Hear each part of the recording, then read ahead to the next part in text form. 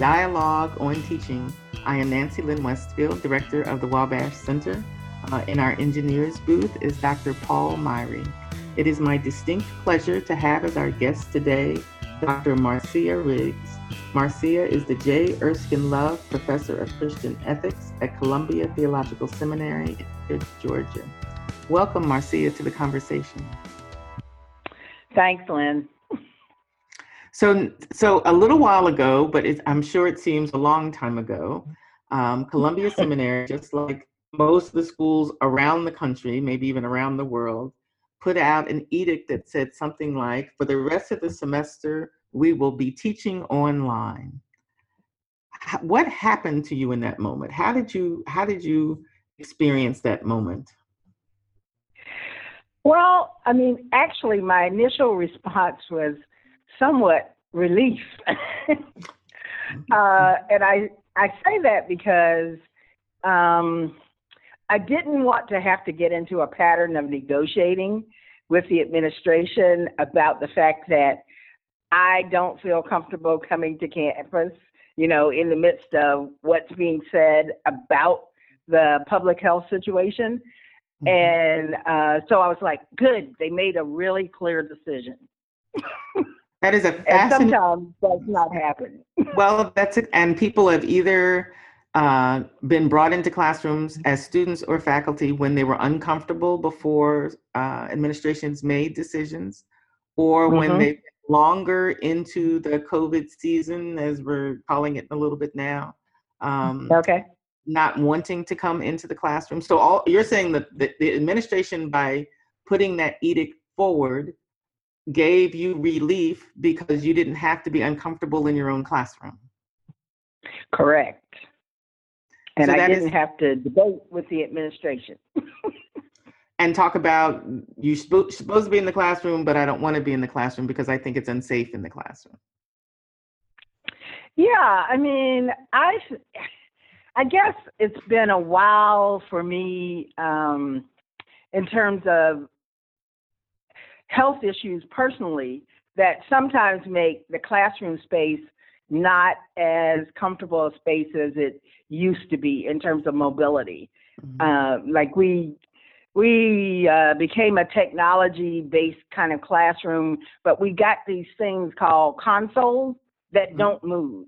So, they're up at the front of the classroom wherever whoever designed the building decided that's where it should be. And it being there is not necessarily the most comfortable space for me to teach from. And even utilizing, clickers and whatever and sitting down, it just would sometimes make the space very uncomfortable. So I had already been working constantly on strategies around that. And so I guess for me, like I said, it was kind of a sigh of relief. I'm not going to have to negotiate the space in any particular way, but instead my questions turned more to how shall I continue constructing the community of learning that had already begun with my students? So my whole emphasis shifted just to, who are these students that I've been teaching this semester? We've been constructing a particular community of learning, and how shall we continue that? So part of your concern is about the body in the classroom, your body and the student's body in the classroom. And the fact that whoever designs the spaces seems like they don't take the fact that there are bodies in the spaces that have to be a part of the equation of setting up classroom spaces. Right. Or certainly the body must be a certain able body in a particular way. And that, that's just disappointing. Because even for some students, that's not helpful. I remember as a teenager being uncomfortable in those little, the chairs where the desk is built into the chair. Yeah. Right. Yeah. I remember as a faculty person, just like you described, being uncomfortable where you have to stand to use the tech in the classroom at the front of the classroom. So we tend to overlook the body, even teaching. I mean, as you're saying what you're saying, I'm just now connecting to what is the comfort of my body, whether I'm able-bodied or disabled-bodied or unable-bodied, or in that, otherly Mm-hmm. able-bodied in the classroom. That's rarely part of the equation of teaching. Right, right. But, since my whole pedagogy shifted more to what does it mean to have these embodied selves in this space called the classroom, when I think about my students, became even more a part of how I thought about myself also. Mm-hmm. I'm an embodied self in this space, seeking to create a community of embodied selves. Mm-hmm. And we've all got these various different needs. Mm-hmm. And how, that, so yeah, I mean, I think that really is sort of the central point of connection to this announcement and what my task is, as I understand it as a teacher, was just simply, I can now interface, to use a term we're becoming, familiar with because of all the technology stuff. But how do I interface with these students now in a way that they can also feel comfortable? That's right. But so much of the conversation, so now people are saying in the conversation, they feel uncomfortable because the bodies aren't together in the classroom. And right. What you're saying is when the bodies are together in the classroom, we don't pay attention to the bodies in the classroom. Exactly. Which has been, one of my big conversations with the teaching faculty at Columbia. Whenever we get together, I'm sort of like, when are we really going to talk about what it means to be embodied selves in this space? Mm-hmm. And we have one person who's particularly, doing disability theology and so forth. So it only becomes a little bit of a conversation around whatever people would consider disabled, mm-hmm. in one particular way, which is physical, mostly. But mm-hmm. there are other mm-hmm. ways in which we are differently embodied, we're even cognitively differently embodied. So how do you design your teaching and the space you're teaching in a way that at least at some point, each body feels like, wow, this is really for me. Mm-hmm. I want an overall feeling of that, but I certainly want everybody to at least have that experience in some fundamentally full way, at least once in the course of a course. Mm-hmm. Mm-hmm. And do you think the digital space adds a layer of complexity or relieves some of that complexity? Talk a little bit about, now that we're online, does that mean we're finally asking the questions that we wouldn't ask before? Or is the game so changed that we're just not ready for engaged answers with this fairly profound question? Yeah, I think we're still not yet asking the questions, really. Mm-hmm. I mean, at least I'll just go with my locale, okay? Last faculty meeting, the conversations back to when can we get back in the classroom? And I'm sitting there going, is that the only question we want to ask? And, everybody goes silent on me. So here I am. We use the Microsoft Teams function, okay? So when folks don't want to talk directly, verbally with audio, they go to the chat function. So the chat function begins to light up. Not in a faculty meeting. No. Oh, yeah, So what do you really mean by that? Face-to-face is the best kind of teaching. Yeah. Mm-hmm. So I'm like, okay. So when I finally got to get in the chat, I said, well, I have a series of questions I'd like to ask at the risk of being not heard. Mm-hmm. So one of my other colleagues puts a thumbs up. Go for it. So I started asking. I recognize this faculty meeting, by the way. I recognize this. Go ahead. Hey, see? So they haven't changed because we're not face to face. So, the very first fundamental question is, why is it we think face-to-face teaching is better than online teaching? Is it because that's what we're comfortable with? Is it because we have some, assumption that the traditional mode of delivery face-to-face is really the right mode in quotation marks?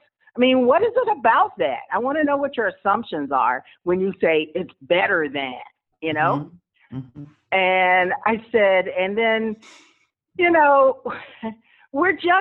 I said, even when we were face to face, we're in the midst of a paradigm shift in teaching and learning. And I said, and as long as you hold on to the assumption that it is a disruptive paradigm shift for technology to have entered the classroom, then I think you're missing the paradigm shift altogether. Mm-hmm.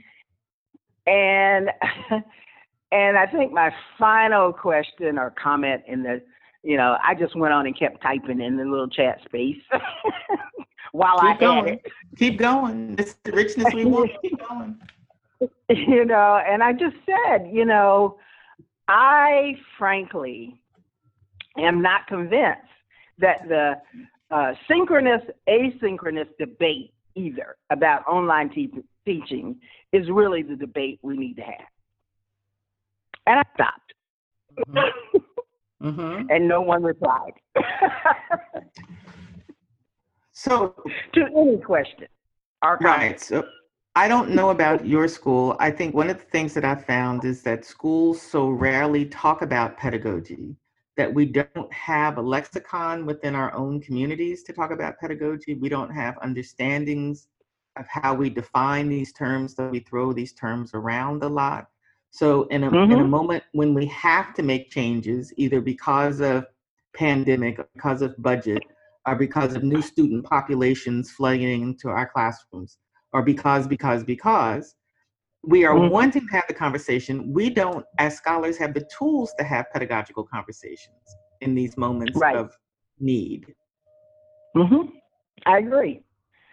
And see, the thing is, I guess it was a couple of years ago, we, meaning the executive committee of the faculty, suggested to the larger faculty, and I was on the executive committee at the time, that if we were going to have 2 faculty meetings a month, which seemed to be happening, I said, well, it seems to me one faculty meeting should be the business meeting, and the second faculty meeting should only be about pedagogy. Because that's what we're called here to do, is to teach, and we never really talk about it. It was agreed that that's what would happen. But as you can imagine, probably within the second or third pedagogical teaching faculty meeting, there's just this little bit of business we need to do. And I'm like, no. It'll just have to wait till the next business meeting, or you need to call a call meeting to do the business. But here again, I mean, I became a lone voice saying, just trying to stop this invasion into this space that was supposed to be the space where we really were willing to sort of become vulnerable and to, lay out to each other, hey, here's what's going on in my classroom. Here's what I'd like to, do, or how I'd like to become as a teacher.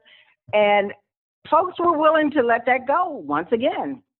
So it's a real mixed bag. We still have the second faculty meeting, which is often taken up half of the time with business matters.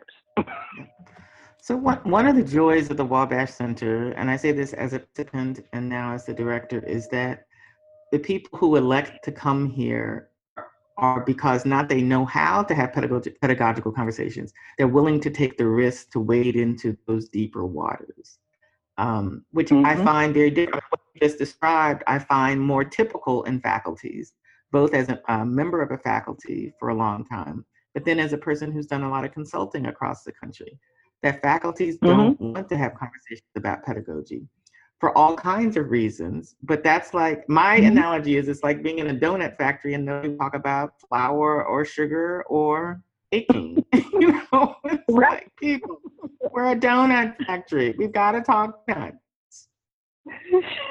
Exactly. I mean, I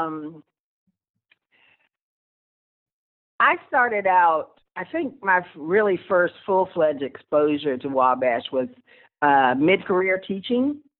And that was a really good moment in time for me, particularly because I had come to Columbia and thought I had a colleague in the same field. So, you know, most of our fields have at least two professors, you know, so I thought I had an ethics colleague. And within the, like 2 months after I got there, the second ethics professor was let go. And they weren't planning to replace the person, not anytime soon.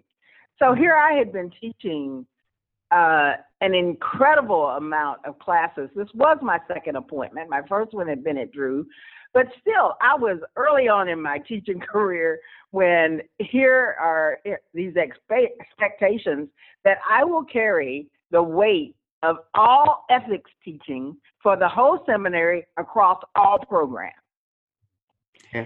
And it was just, you know, a need to have other people with whom I could talk about what the struggles were in making the transition from being junior to mid-career,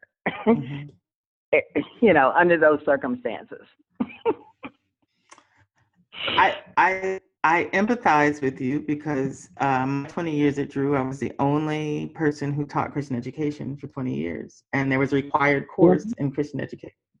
So I taught Intro to Christian Education every semester for almost 20 years, unless I was on sabbatical. And that changed a little bit when we got a dean in Christian education, who then began to share some of the teaching load. But that meant I spent, 17, 18 years to the intro class. So, but I want to get back to the notion of embodied teaching and the question of why do we make the assumption that face is better? I think if we, in this moment of recognizing that the paradigm is shifting, and as you said, whether we recognize it as a forced shift or welcome shift, because the paradigm has been shifting for a while, that it's similar to churches who are reporting, you know, I resisted going online for worship, but now there are more people than ever in my worship service on Sunday morning. Oh, I find that this new experience online actually has some benefits to it. And part of what I hear you calling for is a conversation without the assumptions and biases toward face-to-face education as, of course, that ideal, the universal ideal or essentialist notion that this is the way it's supposed to be and everything else is ancillary, to a new notion that's saying, what is the best way to do embodied teaching? And it doesn't have to be face-to-face. Right, exactly. And I think, you know, partially for me, it's also living as a kind of constructivist in the world that, you know, we're all constructing meaning all the time. So when I say, hey, look at myself as an embodied teacher and look at my learners as embodied selves, I'm constantly having to take on an attitude of what are we constructing together? You know, it's not like there's some established format that's going to work ever. But, you know, for me, that was my attitude in the classroom. So going online, that attitude just simply became, you know, what other methodologies will help us continue to be teachers, have a teaching and learning experience that is constructing community, you know? So the course I admit I was very fortunate this semester that I was teaching one class, and it was a small seminar. And it was comprised, though, of mostly international men, which was a shock to me when it was my Black Church Studies seminar. And the topic was ethical priorities for religious leaders in the 21st century, African American perspectives. And when I got to the class, and I was like, wow, I have 5 men, only one is a U.S. African American student. The rest are all African male students, and one female who was also African American. So, and I had taught maybe one of those students in another course at some point.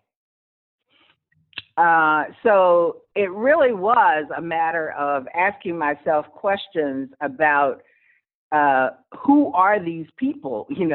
What is it they're carrying in their bodies and in their which constitutes both their emotional needs and their learning needs, And when the pandemic came up, that question still had to stay at the front. What are going to be their emotional needs, as well as how will I help them continue to construct the learning experience that we were having, because it was getting good. And it was like the first kind of second announcement for the administration was, well, we will basically be doing asynchronous teaching online because, number one, we only have Zoom contracts that, do this, this, and this. And we only have so many of them. So, everybody can't be going on Zoom. So I was like, okay, so now we have our second mandate, asynchronous teaching, online only. And I said, that's not going to work with this body of students, this body of learners that I've been with. They were primarily verbal processors of ideas. And I knew that because they were reading a book a week and coming in there and grappling and struggling aloud with each other and me to understand these scholars. And I was like, there is no amount of asynchronous activities that are going to continue the community of learning that we were becoming. So I just said, I'll pay for a Zoom account. We're going on Zoom. But before I announced that to the students, I actually asked them, I sent out an email. Here are options for what we do now. Zoom or asynchronous online learning. And I explained to them what that would be like. And I said, I realize for many of you, Zoom will be a new thing. So be honest with me. Which do you want to do? And they wrote back and said, Zoom. Because Zoom would create synchronicity, right? Zoom would create synchronous moments for conversation. Yeah. And they also wanted to continue exactly, because they could at this point, the exact same day of the week for 3 hours. Because it was a 1 hour it was a 3 hour seminar, 1 day a week. And I said, okay, that's what we're going to do. And when did the quality of the conversation change over Zoom? You went from face-to-face teaching with these students to Zoom teaching. Did the quality of the conversation shift over Zoom? No. And you want to know why? Yeah. It became equally or more energetic because now I was also thinking about, which was part of my pedagogy with them anyway, but thinking more and more about what I call the entry points for each class session. So there was always a devotional entry point or two, and then there were the entry points for discussion about whatever the book and the topic was for the day. So as I thought more about devotional entry points that were actually things that I would glean on Facebook and Twitter and other conversations that I'd have online in terms of video or music or poems, etc., and about the pandemic moment, and use those as the devotional points of entry. Mm-hmm. That allowed them to first express kind of emotionally where they were in light of those entry points, which then allowed them to move to the second level of entry point, which is discussion of the topic and the reading for the week. And those entry points would include sometimes music, video, poetry. They always included some video of whoever wrote the book doing something they were doing. Online, it could be a lecture, or it could be a snippet of some folks, like, I can't remember the publisher now, but the one who actually has people make videos talking about their book. Mm-hmm. So those were great, so the energy stayed up because I think I kept trying to create a space that they could be comfortable in, that, if doing the devotional points of entry, someone got particularly emotional, I didn't stop the emotion to say, okay, how much time is this taking? I simply let us all engage with that person where they were. Mm-hmm. Does any of this make sense? That it all makes sense. So how did you learn? Who taught you? Or by what means did you teach yourself to ask yourself these pedagogical questions? How did you become such a critically reflective pedagogue? Yeah, I know. I think there are a number of factors. One is, I think when I started teaching, I think I had somebody ask me the question, what is good teaching, or how do you know it, or something like that. And I always started with my teachers, who had been my teachers that I thought were, quote unquote, good teachers. Then it went to, why did I think they were good teachers? Mm-hmm. And then, I kept pushing myself continuously over the course of my evolution, I guess I could say, as a teacher, to just keep asking myself questions about, what is going on in the macro and micro context that will inevitably influence how I teach. Mm-hmm. So I did do the Wabash colloquy when invited. I began to read more about pedagogy. Mm-hmm. I went to conferences like the Teaching Professor.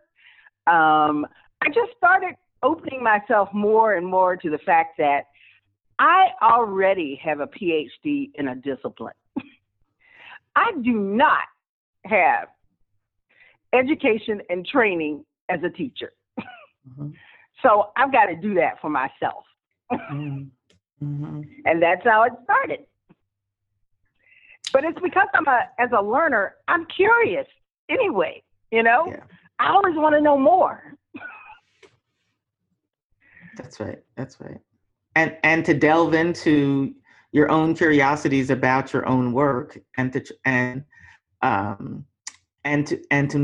take the tools that you have as a scholar to do the kind of work that facilitates your own agency, your own projects, your own learning, your own curiosity is worth the price of admission, as far as I'm concerned. So much of your approach to me is such a very liberative approach for yourself and your students. Yeah, I mean, that is my hope. And sometimes I think the reason I was called to Columbia was to actually get in touch with all of the things that tend to act as barriers to being fully and authentically embodied me. Because when you come to a place and you're the only African American, actually only professor of color on a faculty, and it's a place that is, just steeped in a particular tradition and a particular way of doing things. And at the time I got there, had a cadre of about 6 white males who were the old guard about everything. Mm-hmm.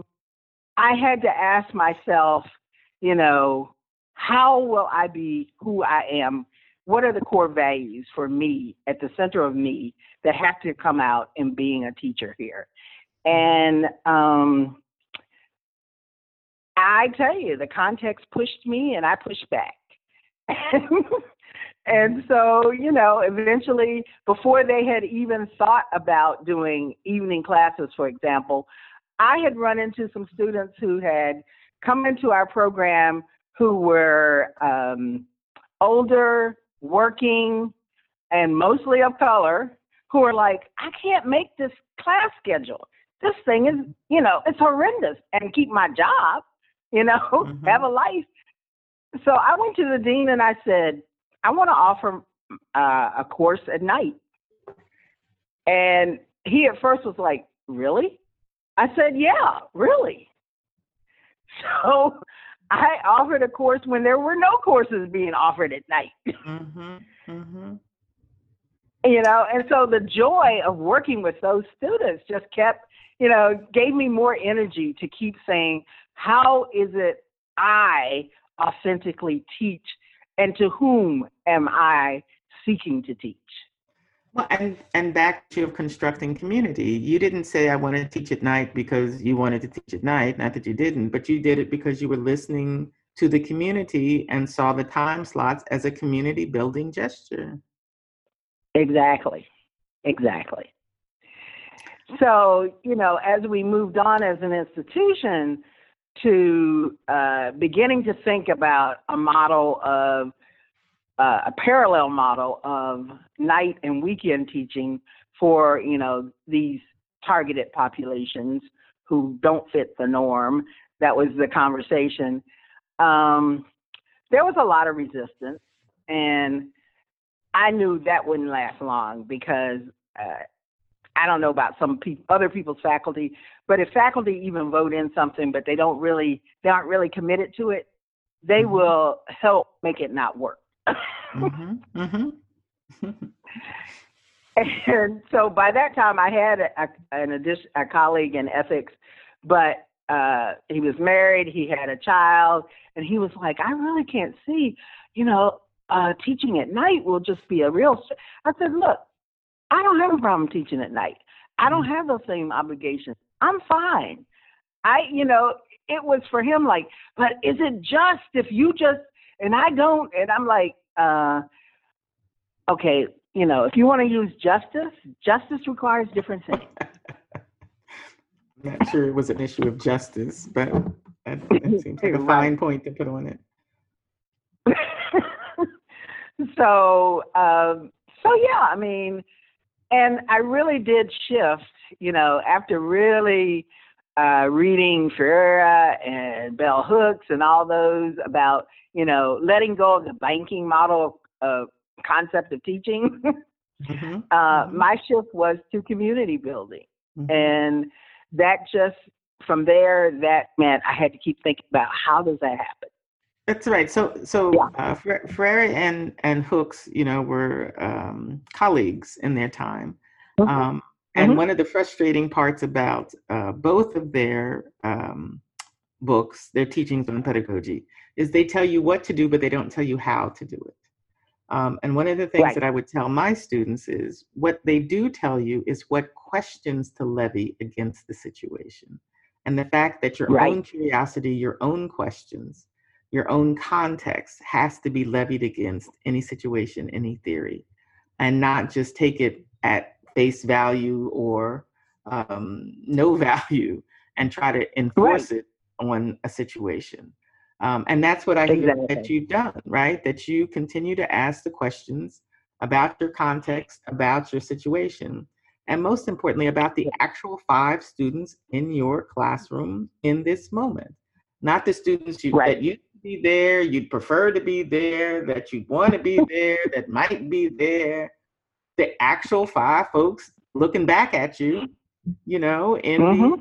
these classrooms and in these screens. So I think, to me, that is the height of teaching at its best, and I mean that sincerely. That is the teaching act, is to look back at students and say, "Let us do this together," and not wish they were something other than they are, or some place other than we are, but to Mm-hmm. be involved with each other and engage with each other in the moment in these spaces. So I applaud you and I thank you.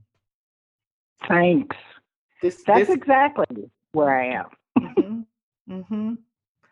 I think Columbia is should be glad to have you. I do know they are glad to have you, and to have leadership on faculty raising the questions. I don't think the questions are going unheeded. I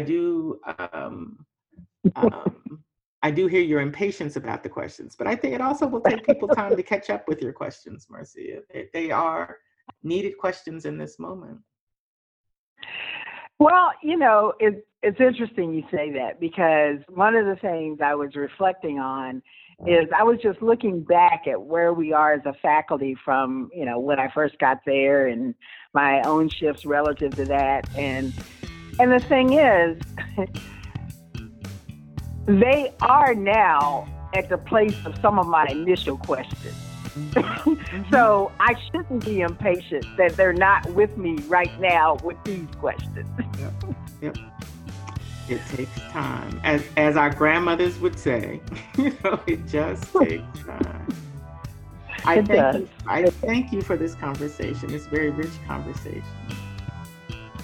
Well, I thank you for inviting me. And we're out. How was that, Paul?